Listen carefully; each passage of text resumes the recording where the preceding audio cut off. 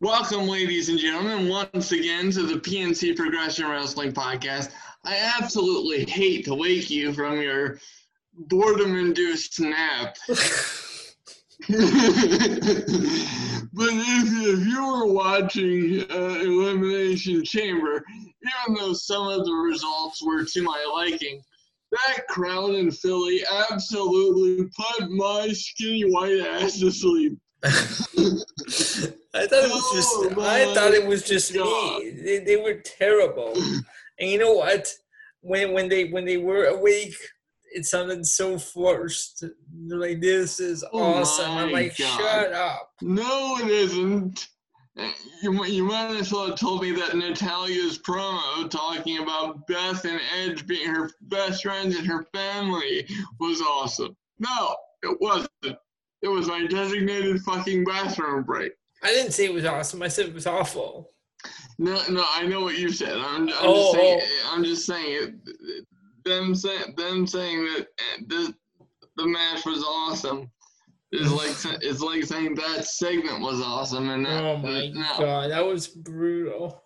No, that crowd was so terrible. Jeez. It was terrible the entire night, and and for instance, I'm very glad that we got what we wanted with Shayna Baszler winning. However, that being said, and I'm not blaming Shayna Baszler for this, much like I'm not blaming her for her match on Raw with Asuka being a complete shit show. But that was quite possibly I'm not even gonna say quite possibly, it was the worst chamber match I have ever seen. And it was booked like it needed to be, but the crowd just fucking killed it. And I have to say, what's up with Asuka and all that screaming when she was inside the pod? Well, she was trying to I guess psych herself or Shayna Baszler up or out. Yeah, whatever. but I mean that was just wow. Her whole screaming in Japanese it doesn't work for me. I know, that's what I'm saying. Like, what was going on there? It's very awkward. But with that being said, we will try to take you out of your coma. I almost tweeted.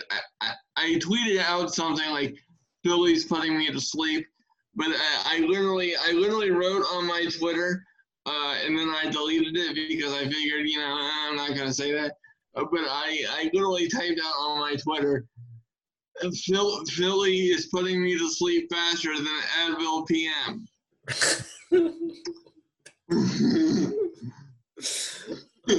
All right, so what do you say we get into this review? Elimination Chamber 2020. Oh, God. Let's go.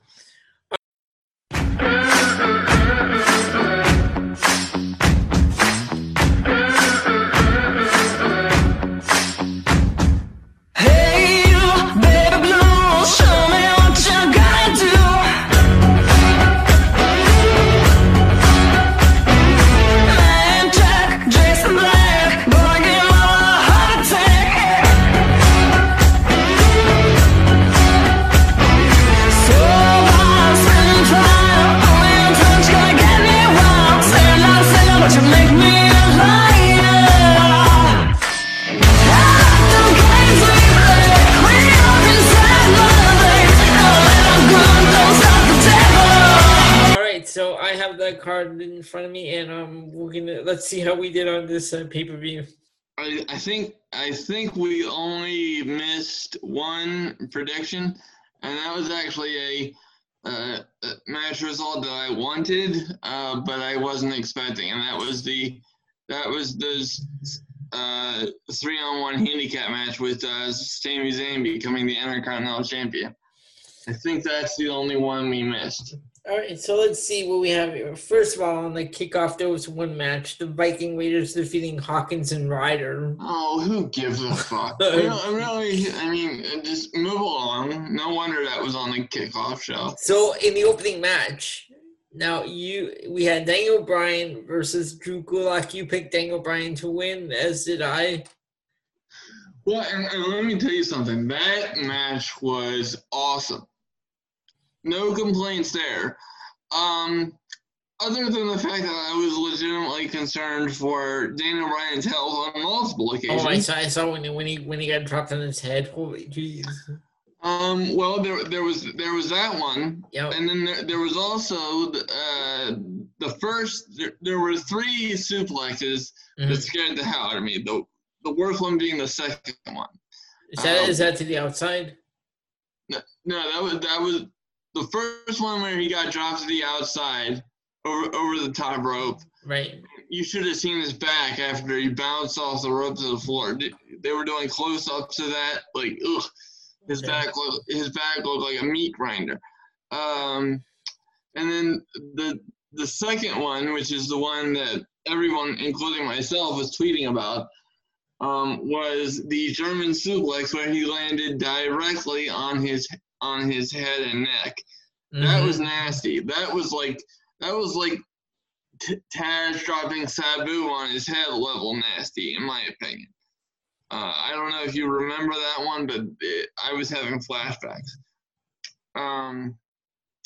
But and then the third one, which was the front-facing suplex off of the top rope. That one was pretty nasty as well. So hopefully Daniel Bryan came out of it all right. I'm expecting Drew Gulak will get a talking to backstage. I know these things happen, but like, given the fact that it was Daniel Bryan, oh my God, I think the entirety of the wrestling community was holding its breath on that one. All right. But yeah, go ahead. No, go on. I was just going to say that, like, this was an awesome match, and if you weren't a fan of Drew Gulak before, you better wake your ass up now. Because that boy can go. I don't necessarily hate him. I actually like him. I just wish they would actually use him better than they do and not just bring him up to the main roster to waste him the way they're doing. Well, it goes back to what we said on the last night's show, which if you haven't heard it, ladies and gentlemen, it was uploaded earlier this afternoon, so yep. I don't know what the hell you're doing with your life if you haven't seen that yet. But like I always say in our tagline, here on the PNC Progression Wrestling Podcast, if you can't find us, you're lying because we're everywhere. So get off your ass and actually do something useful. I'm kidding. I kid out of love.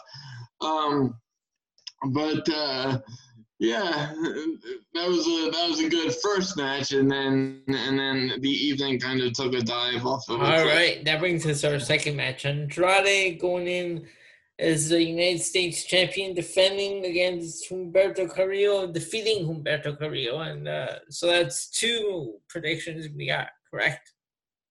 Well, and to me, this was a no shit kind of scenario. I'm not saying it was a bad match. It's just me personally, and this might also have to do with his age and the fact that he looks like such a white meat baby face, and the fact that he was once dressed like a Power Ranger and Ultimate Dragon put together.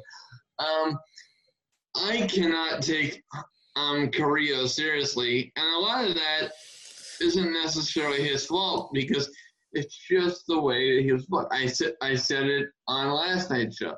They book him like a jackass. It's gotten to the point where it's not viable. I can't buy it if he gets a win because they've just buried him. So, I wasn't at all surprised that Andrade got the victory there. And then we have our first of two chamber matches for the tag team championships. The Miz and Shawn Morrison going in, defending against New Day, the Usos, Heavy Machinery, Lucha House Party, and Dolph Ziggler and Robert Roode. Miz and Morrison retaining their championships. Well, and knowing how WWE books, I kind of figured that this was going to be the case. Let me point out a few things, and I think you know where I'm going with this. Number one, the spot with Lince Dorado doing that huge flip off the cage. That was just insane. Mm-hmm. But I found it hilarious in a couple of different ways. One, it's like how did he get up there? Meanwhile, you didn't see him climb all the way up, but like. No, you know what? I saw him on top of one of the pods, but then that's it. The camera moved away from that, so I was wondering where he went after that. But then I don't know if you caught this, but Otis was looking up, going, "Oh, I did, Lince," I saw this part. Yeah, I saw him they momentarily panned to the top of the cage. You could see him crawling across to the center of the chamber. Yeah, and that was a really cool spot. But it's like I don't understand why they do these cool spots and then the people that did them automatically get eliminated. So. And again, the crowd was dead for this, weren't they? The crowd was completely dead the entire night. Even for a spot like that, the crowd just sits there I just don't understand it. And the other spot, which I actually thought was cool, because I've never seen it before, was Otis going through the pod, through the cage, and all the way to the floor.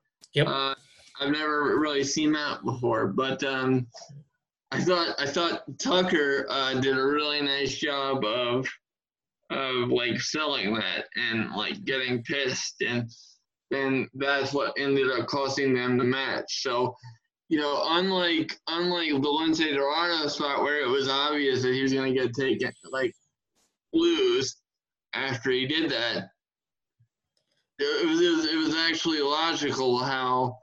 Tucker's looking down at Otis Otis, get up. Yeah, and the fact that he got pissed off and it played into the ending, that part made sense. Heel turn. Maybe. I'm not sure yet. I want to see how this storyline with Mandy Rose ends, because I'm thinking maybe it was Tucker that sent the text or whatever. So. Okay. So I don't know. But that being said, here's how I would have booked it, and here's why. Even though we got it right on the prediction part, mm-hmm. this is what I hate, because see, there are two ways that you could have booked this, and the first one would have been Heavy Machinery wins, setting up a grudge match at WrestleMania between Heavy Machinery and Ziggler and Roode, and somehow Mandy Rose gets involved, and goes one way or the other.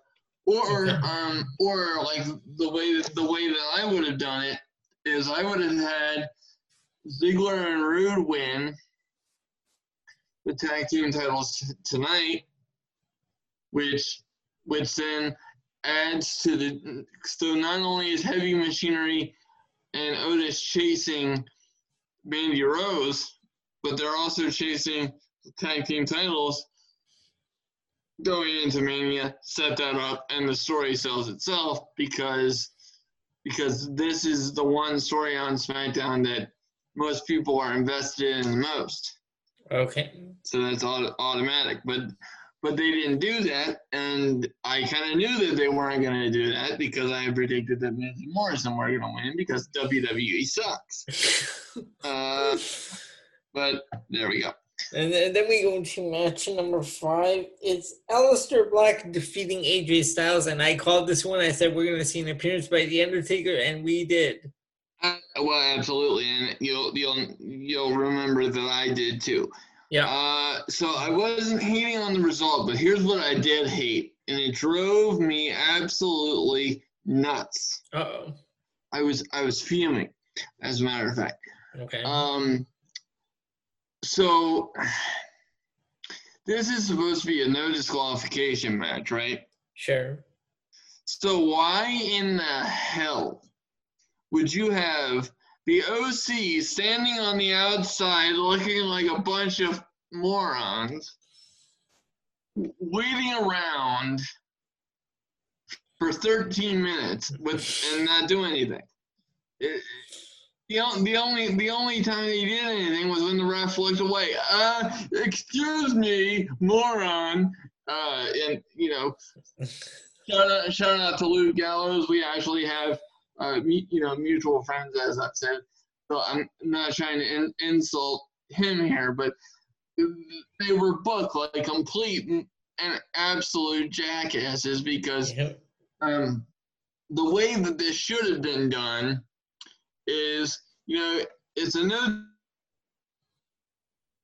DQ match. So that should have been done just for The Undertaker. It should have been a 3-on-1 assault through the entire match, and then the gong hits.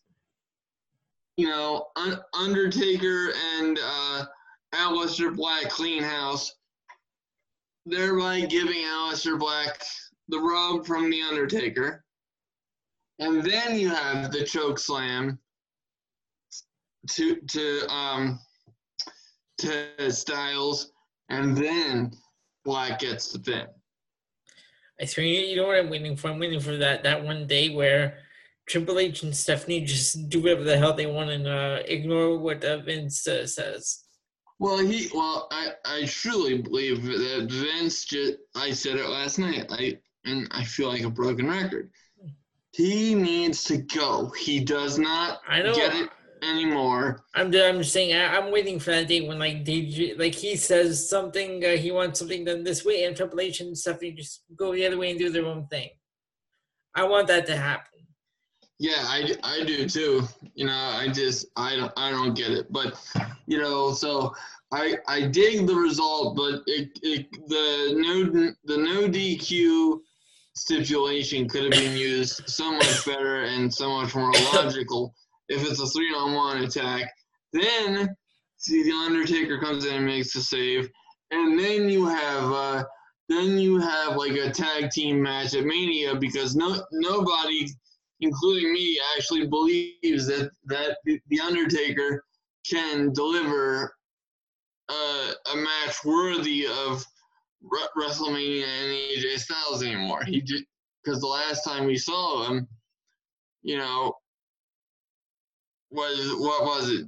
John's 30-second match with John Cena or whatever at WrestleMania. So it just doesn't work anymore. So protect him, and that's where they might be going with it. But it just makes a lot more sense if you did it the way I just laid it out. It's not. To me, this is not rocket science. And yes, I get I'm a fan, but I look at this shit and I'm like,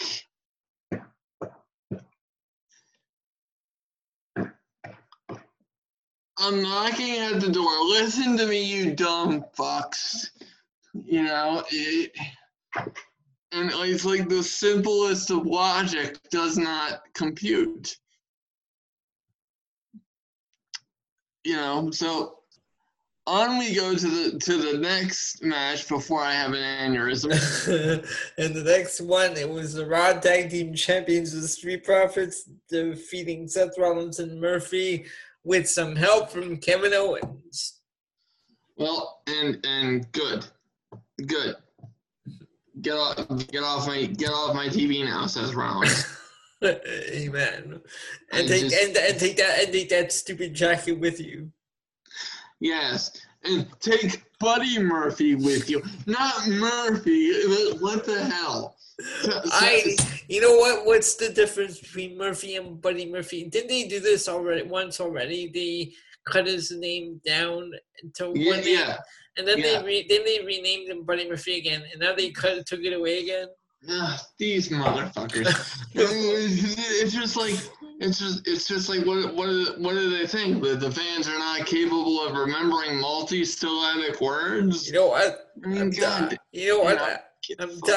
taking your name away. Now you're not known as Pierce. Well, I can deal with that because Pierce actually sounds cool. It doesn't sound like it does. It's actually a first name too. It can be a first name too. Yeah, exactly. And it doesn't make me sound like a labradoodle. but it's just stupid. Like Murphy doesn't even sound like a cool name on its own. No, it doesn't. Like I said, it sounds like a labradoodle. And then we have quite possibly the surprise of the night. Braun Strowman going in as the Intercontinental Champion, defending against Sami Zayn, Cesaro, and Shinsuke Nakamura. Sami Zayn picking up the win and becoming the new champion. And what did I say last night? They did it exactly the way I said it, and it was great. Yep. Thank you, and you're welcome. He brought the championship back to Canada. Exactly. Yes, now you actually have a worthy wrestler holding a championship. But you know, is it just me, or does Braun Strowman look awkward with that belt? Well, Braun Strowman, they've made Braun Strowman look like a clown. From the get-go. As soon as he left the Wyatt family, mm-hmm. They have just slowly made him look more and more like a clown. Especially this past Friday on SmackDown. We're gonna get into that. Oh boy. Okay, well, don't jump the gun here, Elliot. Onto the main event. Exactly. This was terrible. This was the second elimination chamber of the night. This was brutal. The Shayna Baszler defeating basically the Riot Squad and Natalya and Asuka. Okay, so here's the thing, right? So I am absolutely 100% behind the result. Shayna Baszler needed to win. If she hadn't won, I would have broke some technology. I would have thrown things. I would have had a fit like a 6-year-old. I probably would have. I had a Pop-Tart. I would have thrown pieces of it at the TV in protest. I have a box down, so do you want it? Absolutely. So I'm 100% behind Shayna Baszler getting her just due at WrestleMania. But once again, I don't know what the hell was going on with this crowd in Philly. They made these women look terrible. And yes, this had to be the second worst crowd next to Corpus Christi, because they're known for being a terrible crowd. Yes, well, and clearly, because yes, was it? This was not a good elimination chamber match. at all. But Shayna Baszler was dominant, but at the same time, it was stupid. And one of the things that I hated the most about it, and what made it really bad, was not Shayna Baszler's dominance. It was the 2-3 minute long waits while she was waiting for opponents to come out of the the pods. The one thing I hate, actually, first of all, Asuka, the one thing that really makes her look stupid is every time she yells "easy peasy," it's like she's so ridiculous. Oh my God! Now, here's the thing, right? So Shayna Baszler, if we actually go into the match and not the stupid lulls and the fact that the crowd was dead, so she eliminated Sarah Logan and Ruby Riott via chokeout within the space of probably less than a minute. I think 30 seconds. I think 30 seconds is being generous. Wow. Right, and then Natalya, who just consistently looks like a loser, she got taken out quite soon after that, and then she's staring at Liv Morgan and Asuka waiting. This is the second lull while she was waiting for one of the pods to open. And then poor Liv Morgan, how she doesn't have a goddamn concussion. I saw that when Shayna Baszler just swung her right into the chamber, into the cage. Well, one, she got swung right into the chamber, but the worst one, because you could hear the thud, was when she got swung into the pod. I heard that, yeah. It was terrible. So much for protecting your talent from concussions. Jesus. These pay-per-views usually finish at 11 o'clock. This is how fast this match was, because as soon as it was over, I looked at my clock, because I was getting ready to boot up the computer and get ready to do the show, and it was 10:46. Yeah, well, and that's not surprising. Like I said, I'm very happy that Shayna Baszler looked dominant, but just the way that the match was laid out, and the long stretches of inactivity, and now the other one killed the match in my opinion. The other thing that bothered me, right? The start of the match, you had Natalya and Ruby Riott starting out. Natalya is terrible. Did you see when she had Ruby Riott on the outside? She was trying to get her in the sharpshooter, and she was yelling, screaming at her. Yeah. You know what? You know what? I know it sounds like an asshole thing, but I'm completely done with Natalya. No, and so am I. I'm just done with it. I messaged you during the show. I think during her promo where she was professing her love for Beth Phoenix. No, I'm the one that messaged you. I said, is it just me or is she terrible? No, but then you messaged me back. I said, absolutely, this is my designated bathroom break. Yo. But it just, this Elimination Chamber didn't come off very well. Okay, you know what? We're gonna start. Sorry, go on. Go ahead. Is it just me, or it felt like nobody from Philly knew who Asuka or Shayna Baszler was, because it was just, they were completely dead, no reaction whatsoever, and this was cringeworthy. Yep. Absolutely cringe. So here's what we're gonna do. Go ahead. For these shows, we're gonna start grading them like A, B, C, or D, or F. So what would you give this one? Oh God. C minus. Yeah.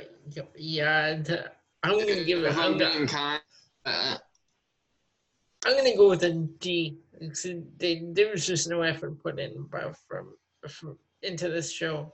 Well, yeah. I mean, and trust me, I felt like this pay-per-view was completely just unnecessary, and it was a time filler, and it was just a money grab for the network. It's just these people need to cut down on the number of pay-per-views because you do not have time to build compelling stories if you're constantly going pay-per-view to pay-per-view to pay-per-view.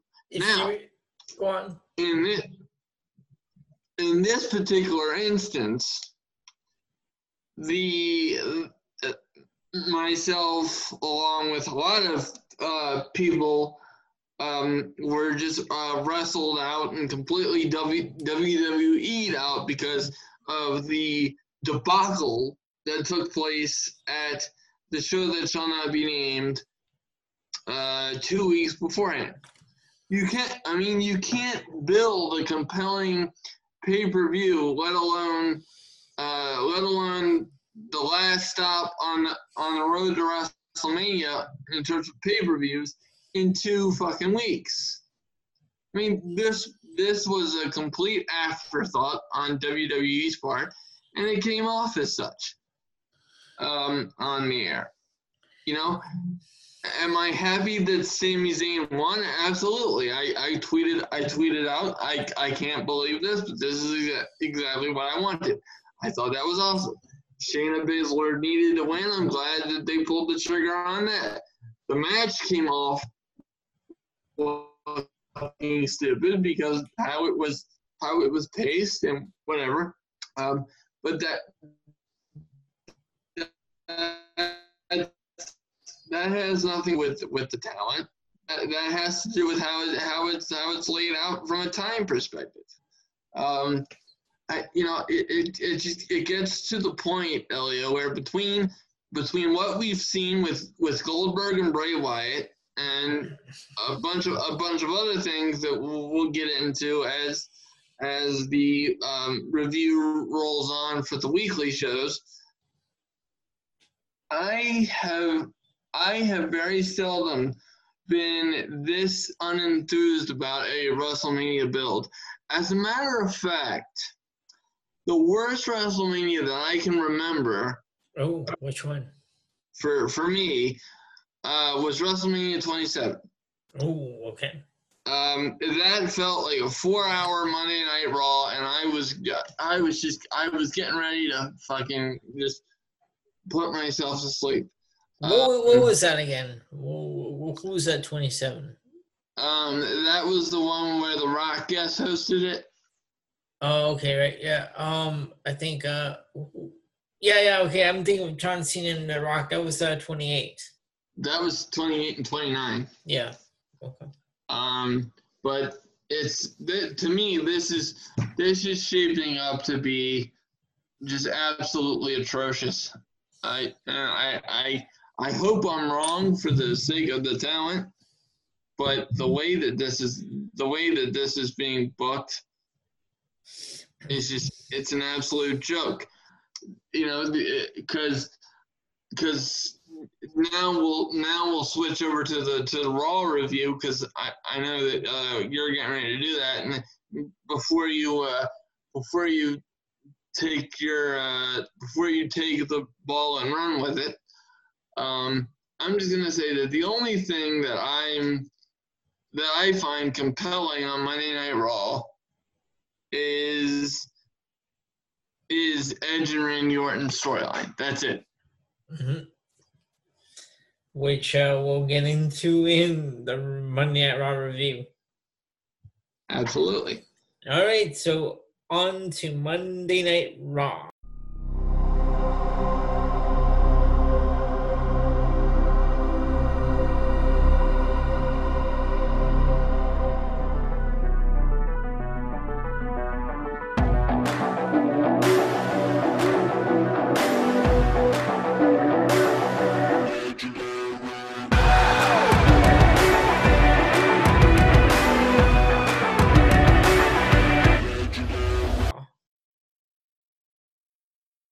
All right, so Monday Night Raw this week came to us from the Barclays Center in Brooklyn, New York. And we start out with a tag team championship match. The Street Profits defeating Seth Rollins and Buddy Murphy to become the new champions. Well, and like I said, I was happy for the Street Profits. But the way it was done, with no build and just no chase, and them looking like idiots for months prior to this, to me, it just came off flat. Absolutely flat and uninteresting. Look what they put the Viking Raiders through before they gave them tag team championship belts. Oh my God! They made them look like circus acts, and it's the same thing here. Then we have the 24/7 champion Riddick Moss defeating Ricochet. God. You know, I feel so bad for Ricochet. I really do. He booked like a kindergartner. I mean, it's just, and I know I mentioned this, but I can't get over this because it's haunting my dreams. Uh-oh. Did you see the ridiculous shorts he was wearing? No, I didn't. So maybe that's a good thing. They look like he was wearing like a combination of like a Speedo and like pajama pants. It was just absolutely absurd. What the hell are they doing to this guy? Oh my God. And they gave this match 8 minutes and 30 seconds. Oh boy, 8 minutes and 30 seconds of my life that I will never, ever, and I mean ever, get back.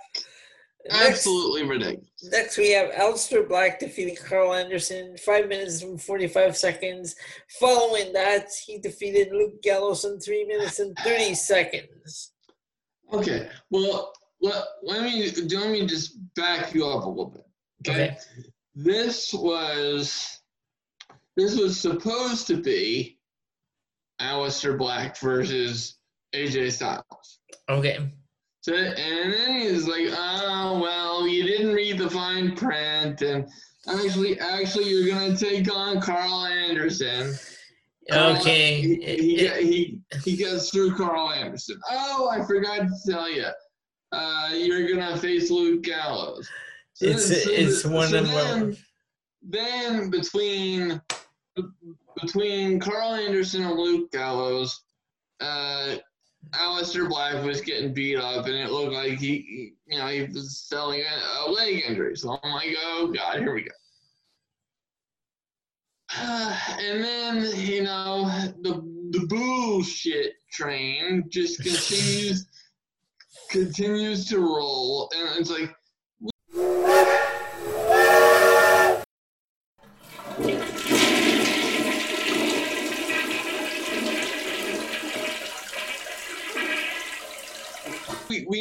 We know this is coming. We know the horrible way in which the OC is booked.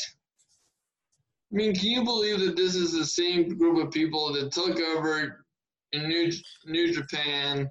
They were killing it in ROH, and now they're just like comedy acts. And for me personally, I have seen a Luke Gallows match up close and personal. I've announced his match before. I have I'll have to send you this one link of a match she did in the company that I'm associated with. This was several years ago.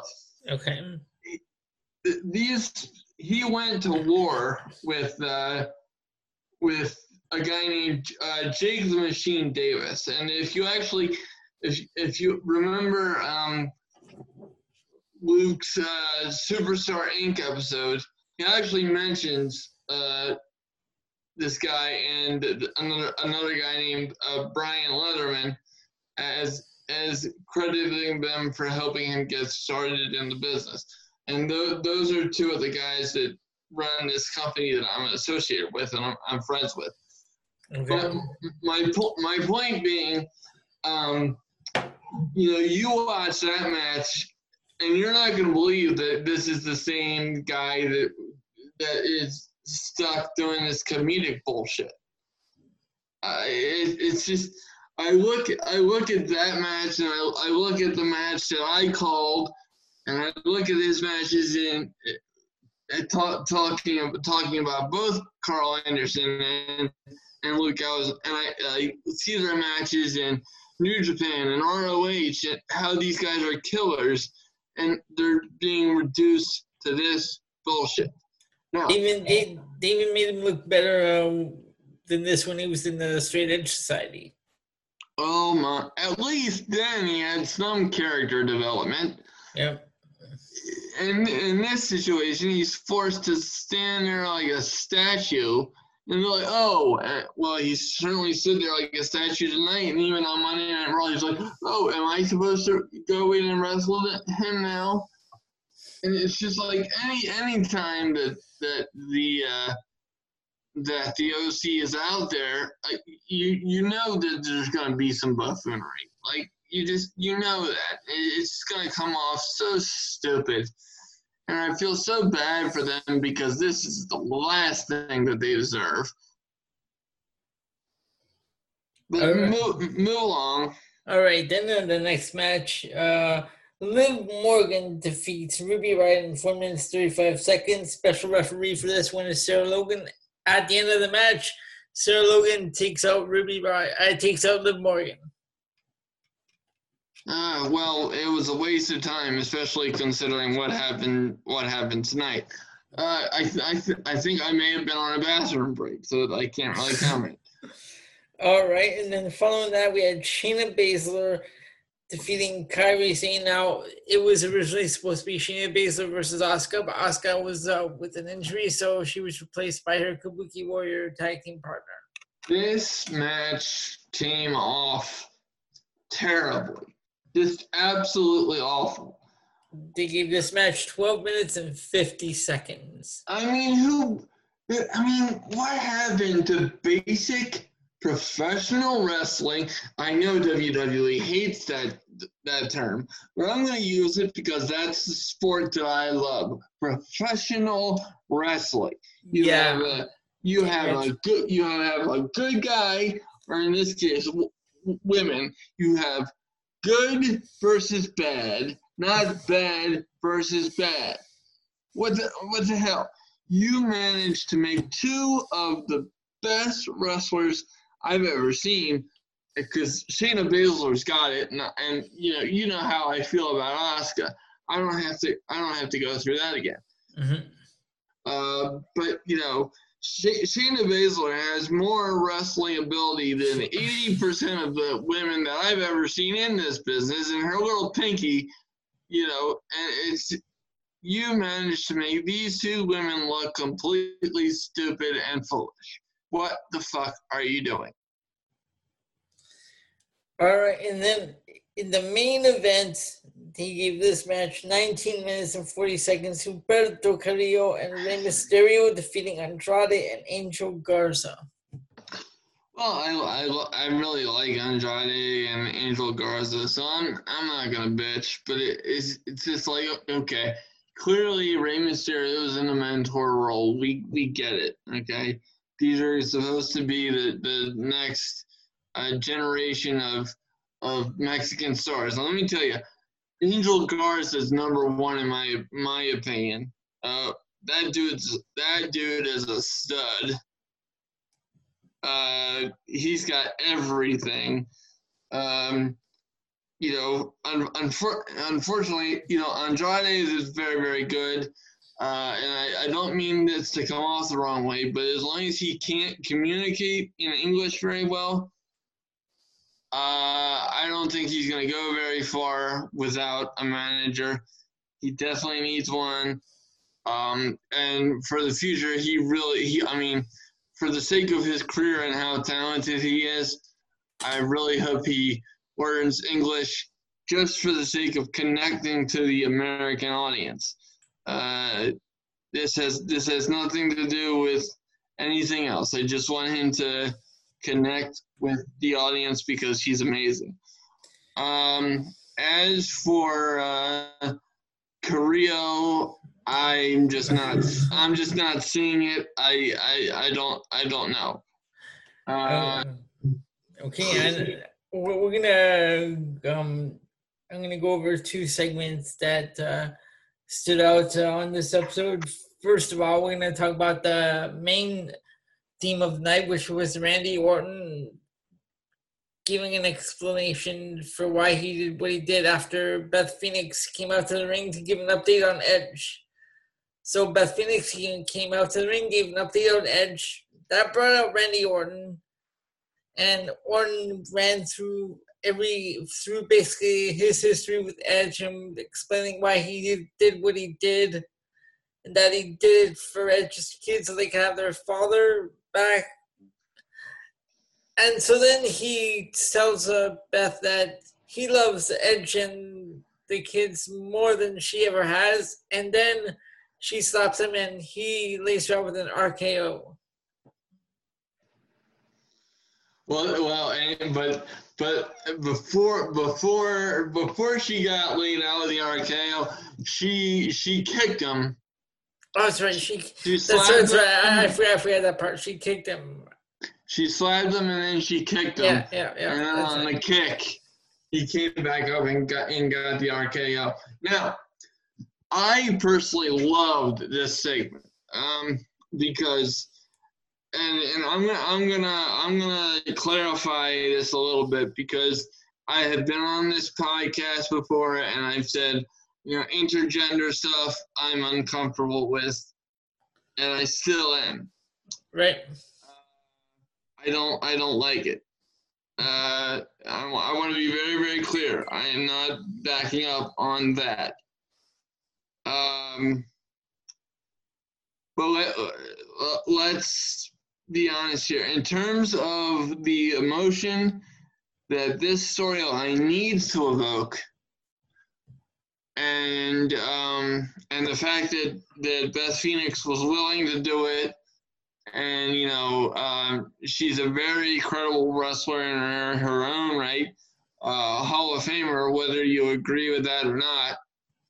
I actually love this, and I applaud WWE for this because I did not think that they would go that far as to allow Beth Phoenix to take an RKO in the current climate that we have going on. Having said that, given everything around it, I actually really enjoyed it. Now, the other segment, okay, backstage. No Way Jose and his conga line are walking around and they come across Eric Rowan. Oh, God. And No Way Jose walks up to Rowan and politely asks, can we see what's in the cage? And Rowan says, you see, that's all I ever wanted. Someone to just politely ask to see what's in the cage. So we get to see what's in the cage. She reaches in, pulls out the most ridiculous, ugliest, fake-looking spider I've ever seen. What? It actually creeped me out a bit when he pulled the spider out of the cage. I kind of jumped a bit because it looked really gross. Yeah, I wasn't feeling that. Oh my God, that's. I thought you could have done like so many cool things with that, and to me, I don't even think anybody knew what was going to be in the cage until 20 minutes beforehand. And you know what? Hold on. You want to know what the most ridiculous thing is? Okay, that spider looked so fake, right? Right, You exactly. can tell it. But what's ridiculous is when Rowan was facing one of these like enhancement talents, and they looked under that cover to see what's in the cage, and they came out with blood on their face. Come on. Yeah, it's somebody's not thinking about long term here. Like a fake spider's gonna bite you in the face, really. Exactly. But see, that's you and I thinking logically, and WWE is not known for doing that. Vince must have been sitting back having a good laugh at that one. He's like, this is good shit. No, it's not good. No, it's not good. The only thing good about it is during this segment, I went to the bathroom and had a good shit. Oh my God. You know what? Let's move on from this ridiculous episode of Raw, because it kind of was ridiculous. Raw is always like terrible anymore. I'm not gonna.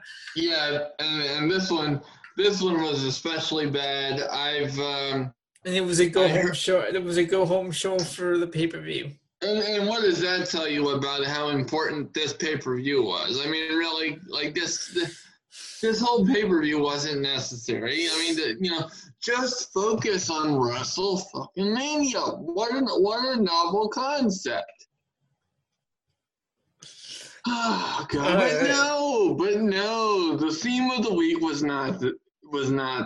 The theme of the week was not building WrestleMania. The theme of the week was WWE trying to justify giving the Universal Championship to Goldberg. I have to wait till we get to the SmackDown review. I understand. Right. Now we're gonna move on to AEW Dynamite. Ben, take it away. 'Cause I'm TNT. I'm Dynamite. TNT. And I'll win that fight. TNT. I'm a power load. TNT. Watch me explode.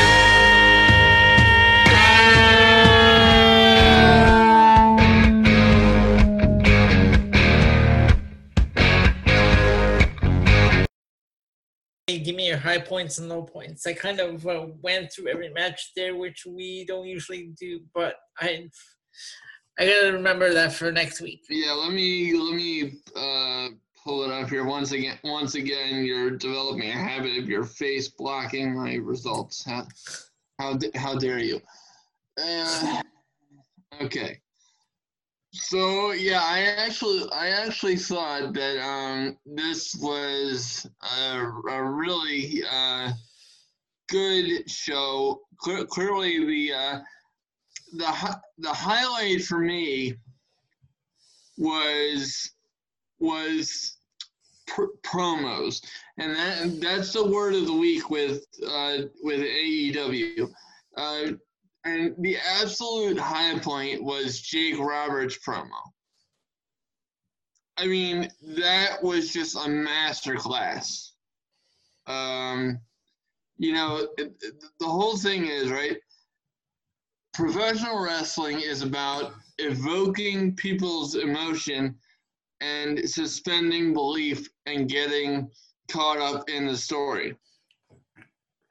And Jake Roberts cuts one of the best promos in the history of professional wrestling. Period. He has a history of doing that. He's arguably the best bad guy ever, and it's amazing to me that in his 60s and looking as good as he does and coming back from everything that he has come back from, and he mentioned that in the promo. He says it's taken him 20 years to get clean, and he's earned this. He won't be a nice boy and play nice. the whole thing about this promo was amazing, and the thing that I loved the most, and why I originally wanted to use my snake tattoo as the thumbnail for this podcast, was he said, "What the snake wants, a snake takes."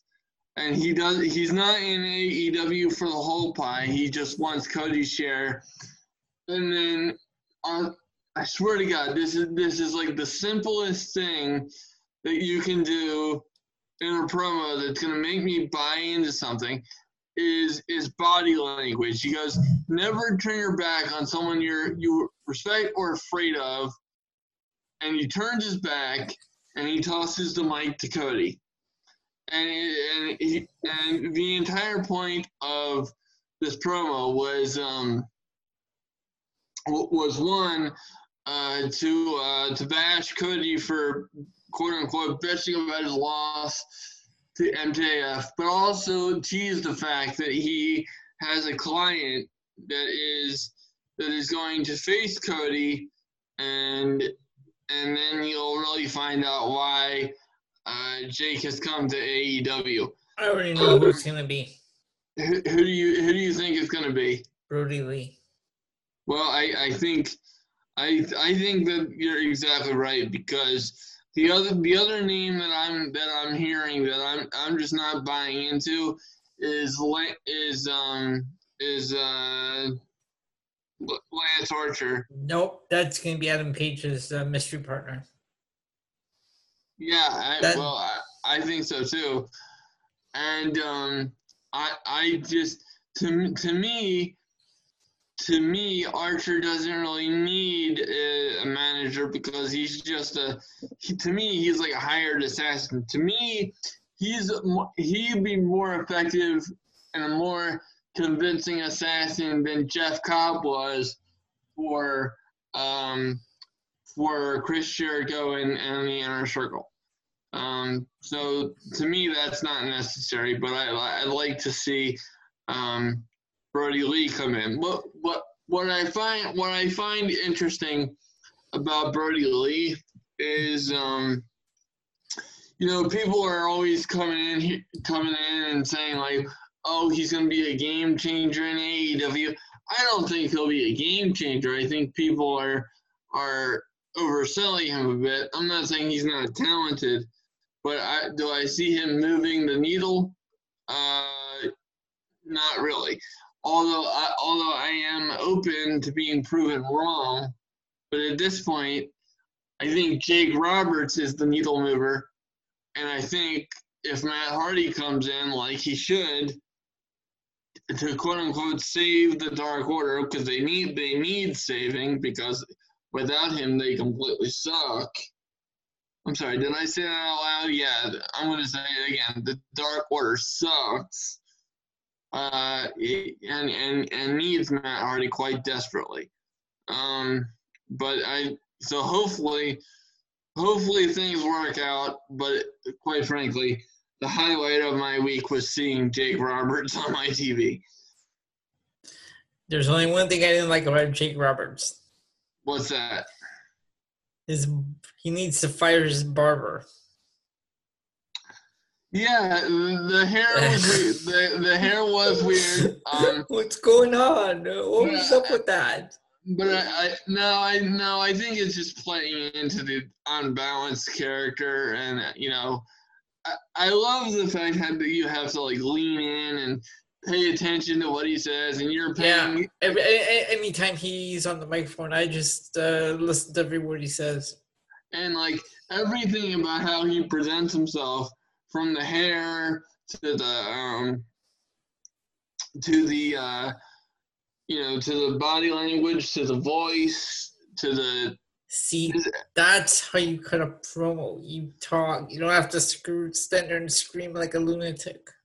Yeah, I mean, to me, that was a masterclass in professional wrestling promos. I love that. Okay, so what are the high points did you have? The other high point I had is my computer continues to blink. I don't know what's going on there. The other high point for me was John Moxley's opening promo.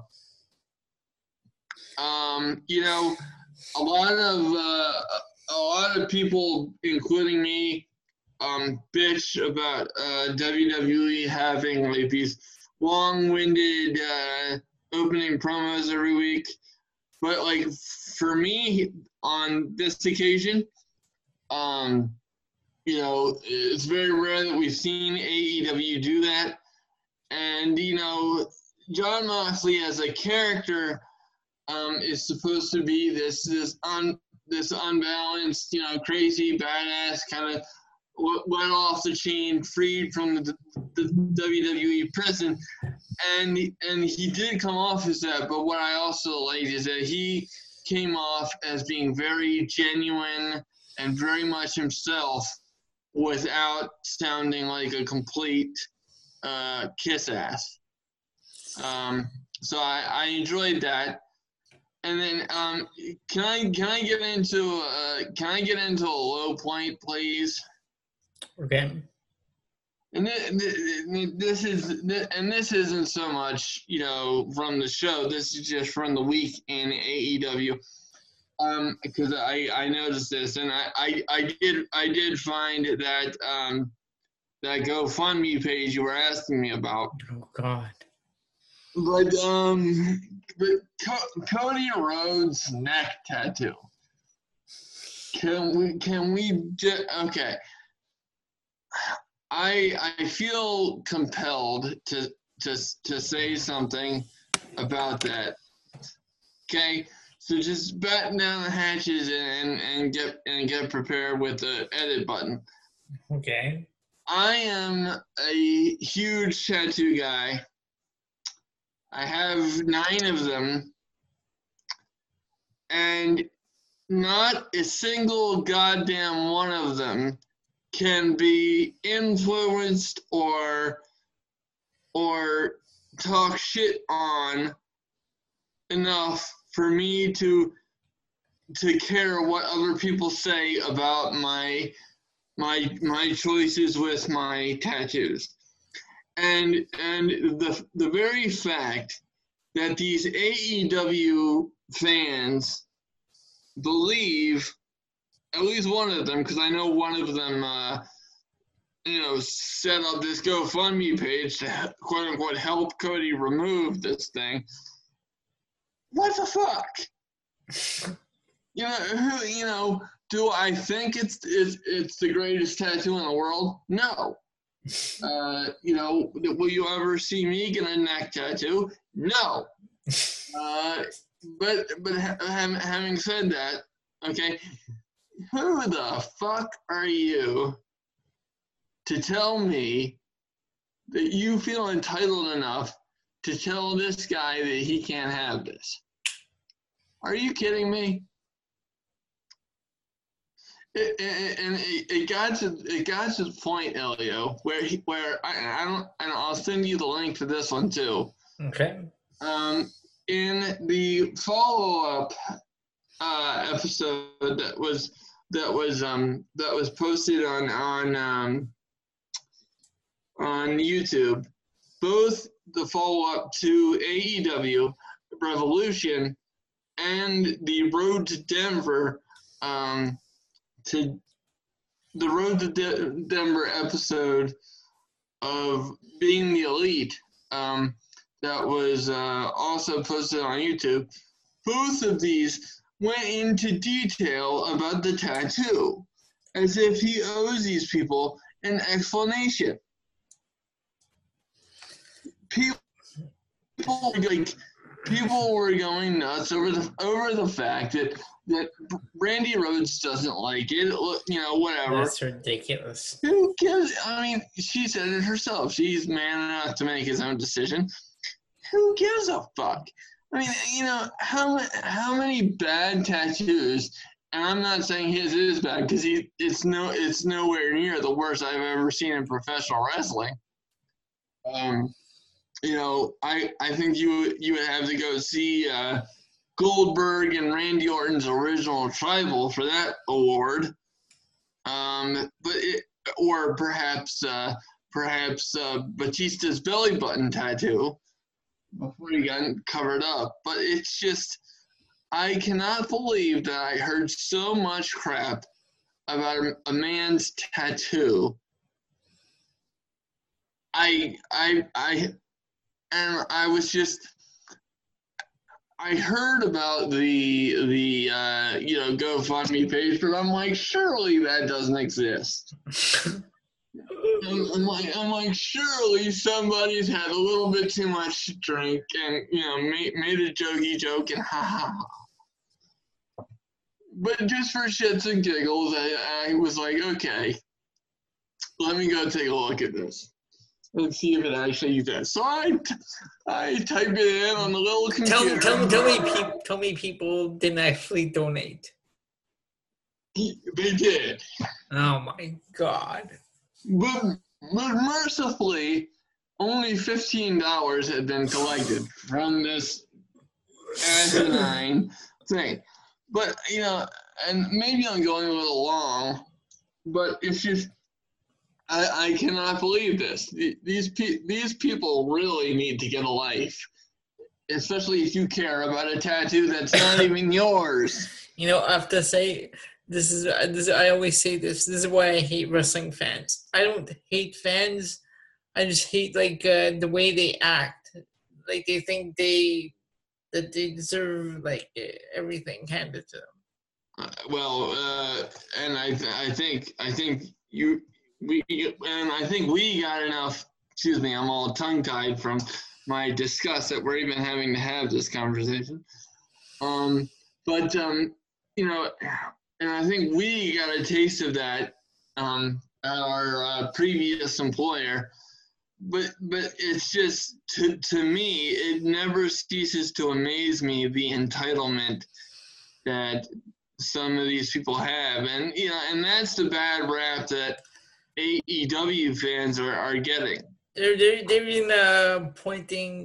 been commenting on Nia Jax's recent photo shoot that she put up on her Instagram.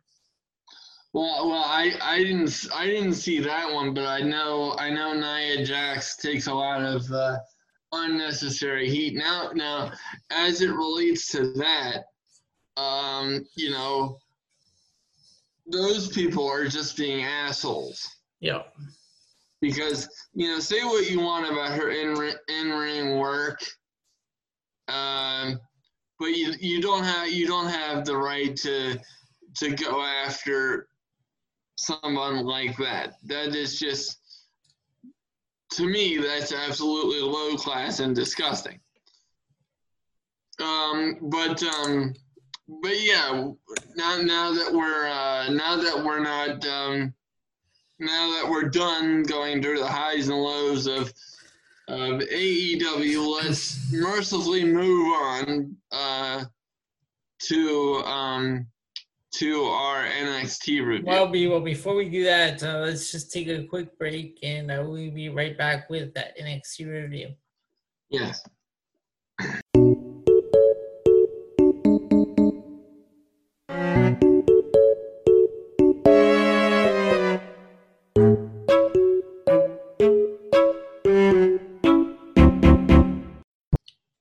All right, ladies and gentlemen, we are back, and we're going to get into our review of NXT.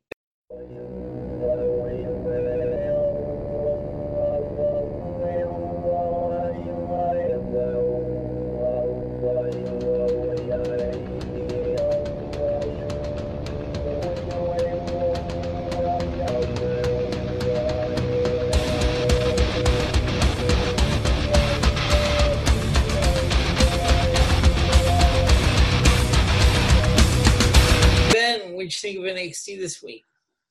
I actually really enjoyed it. The high point for me was Johnny Gargano's promo with Mauro Ranallo. That was just well done.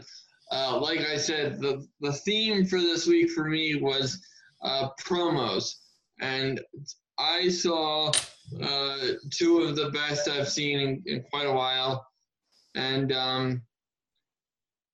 I enjoy that. I feel like that's a lost art in professional wrestling. So when I get a few that really capture my attention and sucker me in, I tend to have a deep appreciation for that. Okay, low point. Low point. Low point for me was Shotzi Blackheart versus Chelsea Green. Yeah, I was blanking.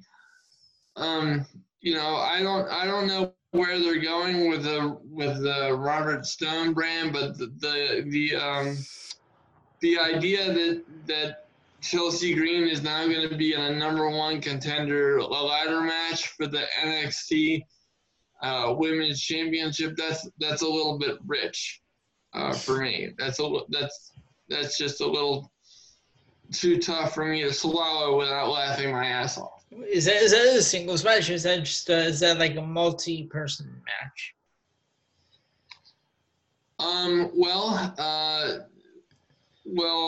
I believe it's going to be multi-person if okay. If I remember correctly from William Regal. Okay. Just sounds like an odd match. Yeah.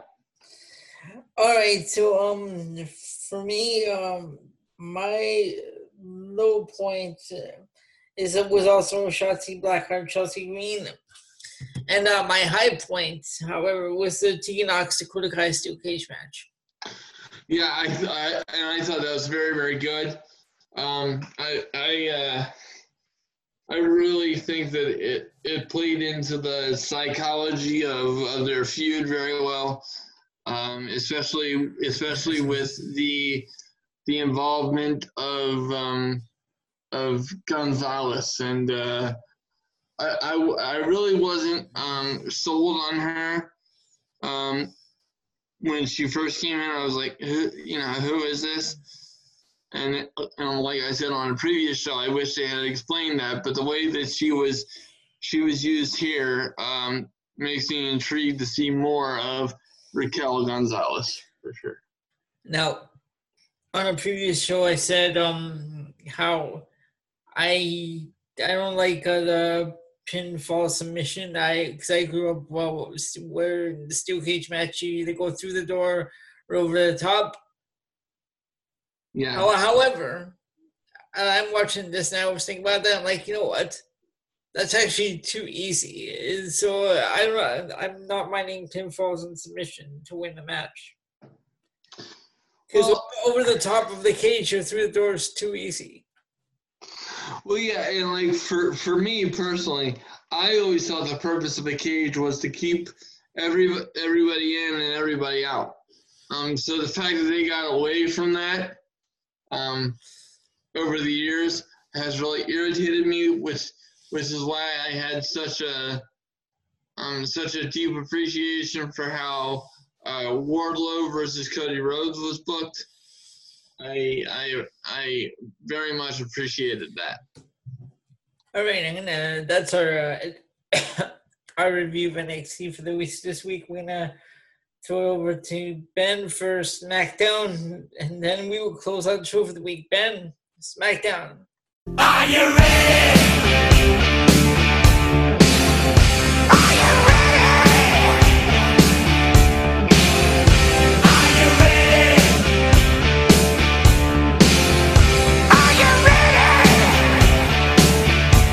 Sweet apple pie, standing in the street, hand in the night, looking for some reach to take you high. What do we got? Oh my dear Lord, what do I have for you? Oh yes, I have to talk about the stupidity that was. The buffoonery? Well, yes, I quite like that word. So do I.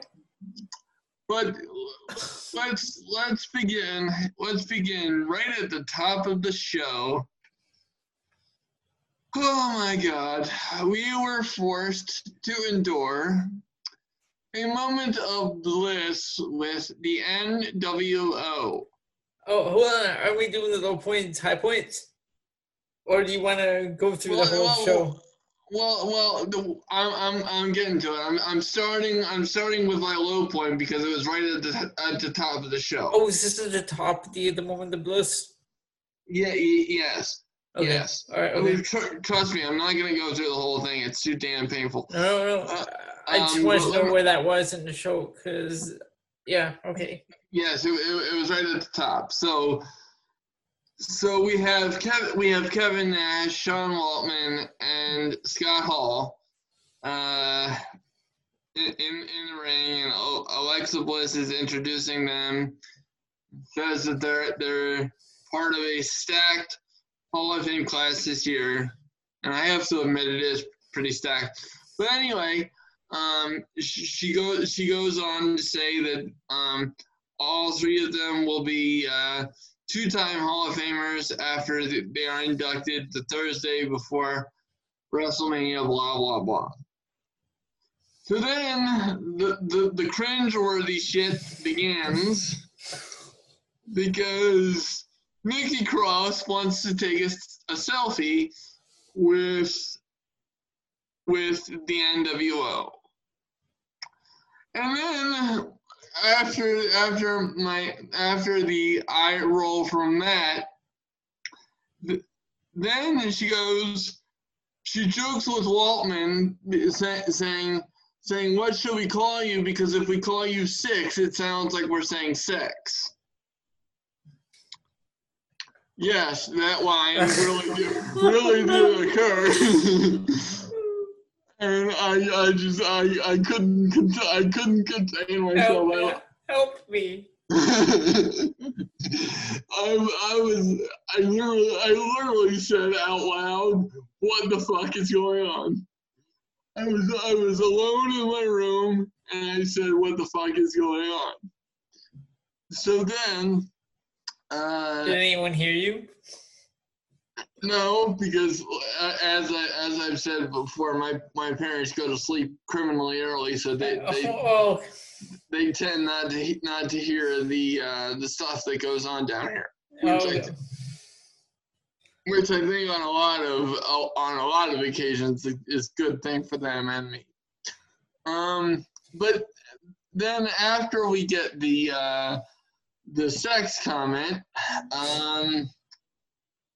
we move on to them trying to put over the Goldberg versus Roman Reigns, and you knew that this is why they were out here to begin with. And then of course we get to the fact that Kevin Nash was the one to end Goldberg's undefeated streak, which was a joke. And then he goes, well, maybe Reigns needs to bring a cattle prod and Scott Hall. And then the thing about Scott Hall, which I found absolutely hilarious throughout this entire thing, was he looked like he didn't want to be there at all. Which brings me to my next point. Then out comes Sami, Zayn, Cesaro, and Nakamura, and he says that the NWO was part of his childhood, blah blah blah. But then he starts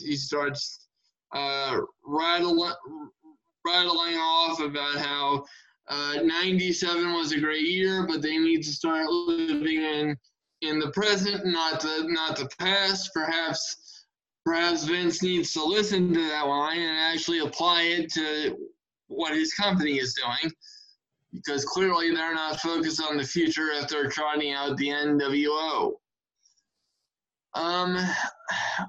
Let's see here.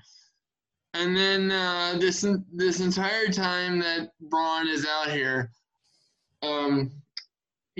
Nash is just looking pissed off. Like Can I get my paycheck and get out of here?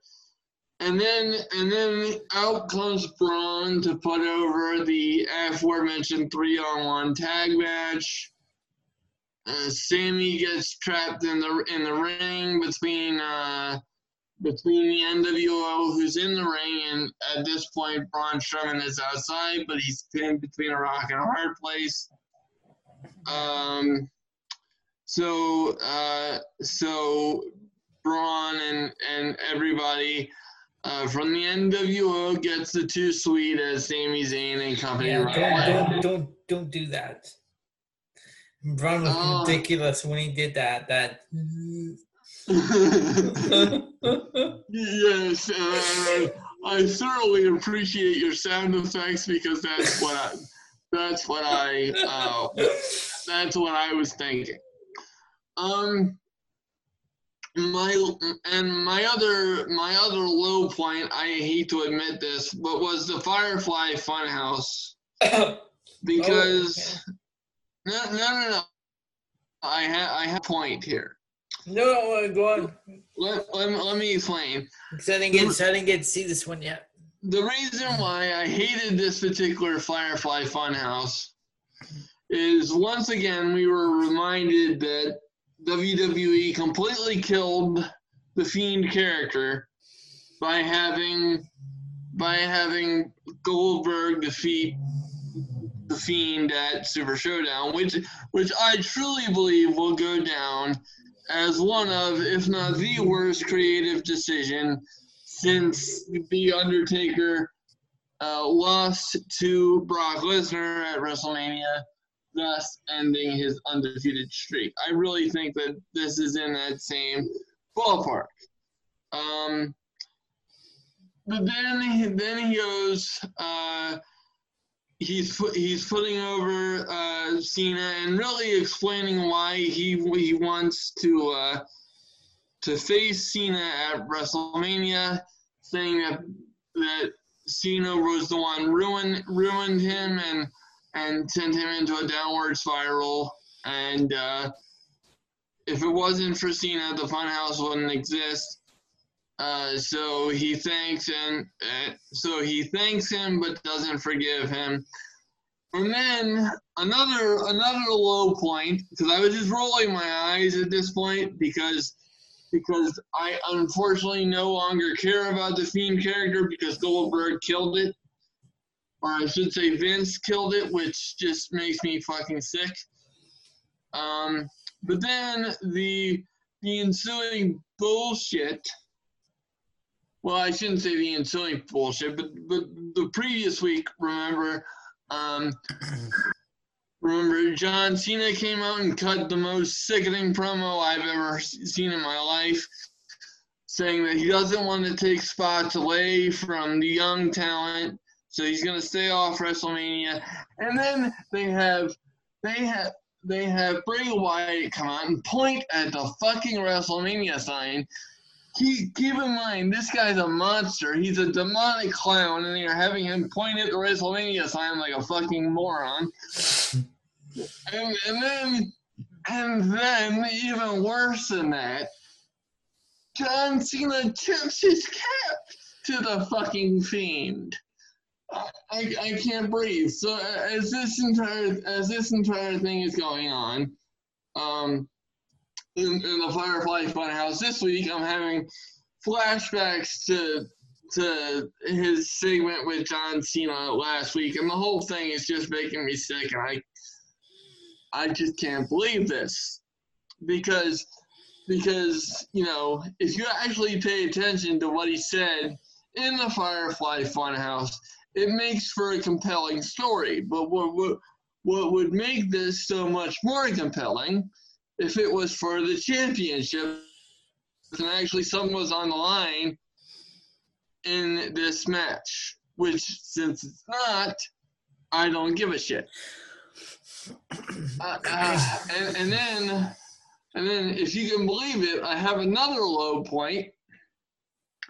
This entire show was a low point because SmackDown is a goddamn embarrassment, and it's the worst show on TV.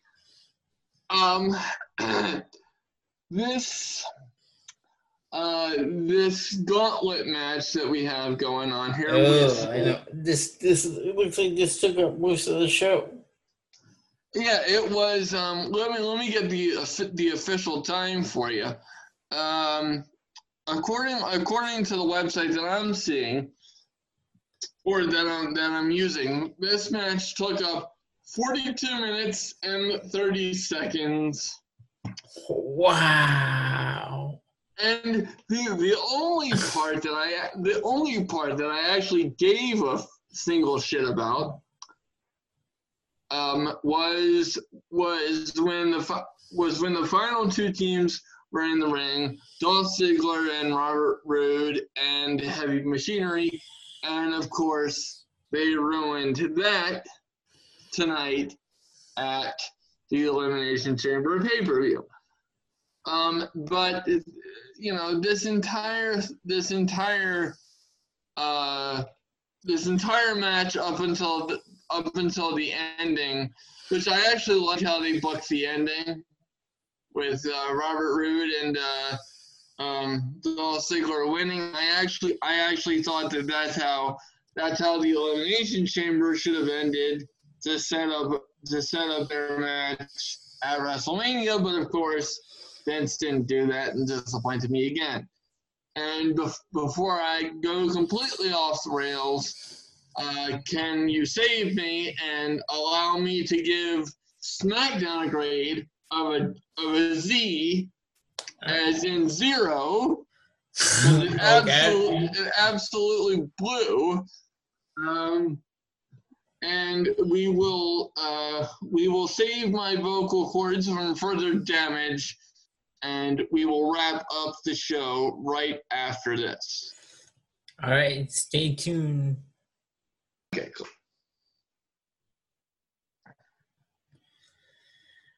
All right, ladies and gentlemen, we are back. Ben, it's been quite a week. What do you say we bring the show to a close?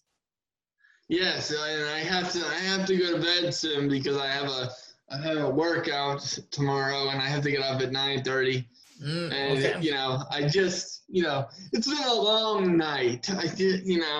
Long week of a lot of wrestling nonsense, and then I had to sit through this Elimination Chamber, which some of the results I was actually a fan of, but overall the show was a waste of time. Didn't need to happen at all. You could have just spent that time building up WrestleMania. And are you doing sound effects over there? No, that's actually outside my window. I don't know who's driving up and down the street. Well, it sounded like someone was snoring in the background. No, people are being stupid and driving up and down the street at like friggin' 12 o'clock in the a.m. Well, I was going to say, if it had been people snoring, I wouldn't have blamed them at all, because that's what I was doing after this show went off the air, and I had to jerk myself awake to come do the show this evening. God. So with that, I will end my pain and thank the listeners very much. And I hope you made it through okay. Now, before we go though, Ben, here's an interesting piece of trivia for you. I was looking at the archives earlier today.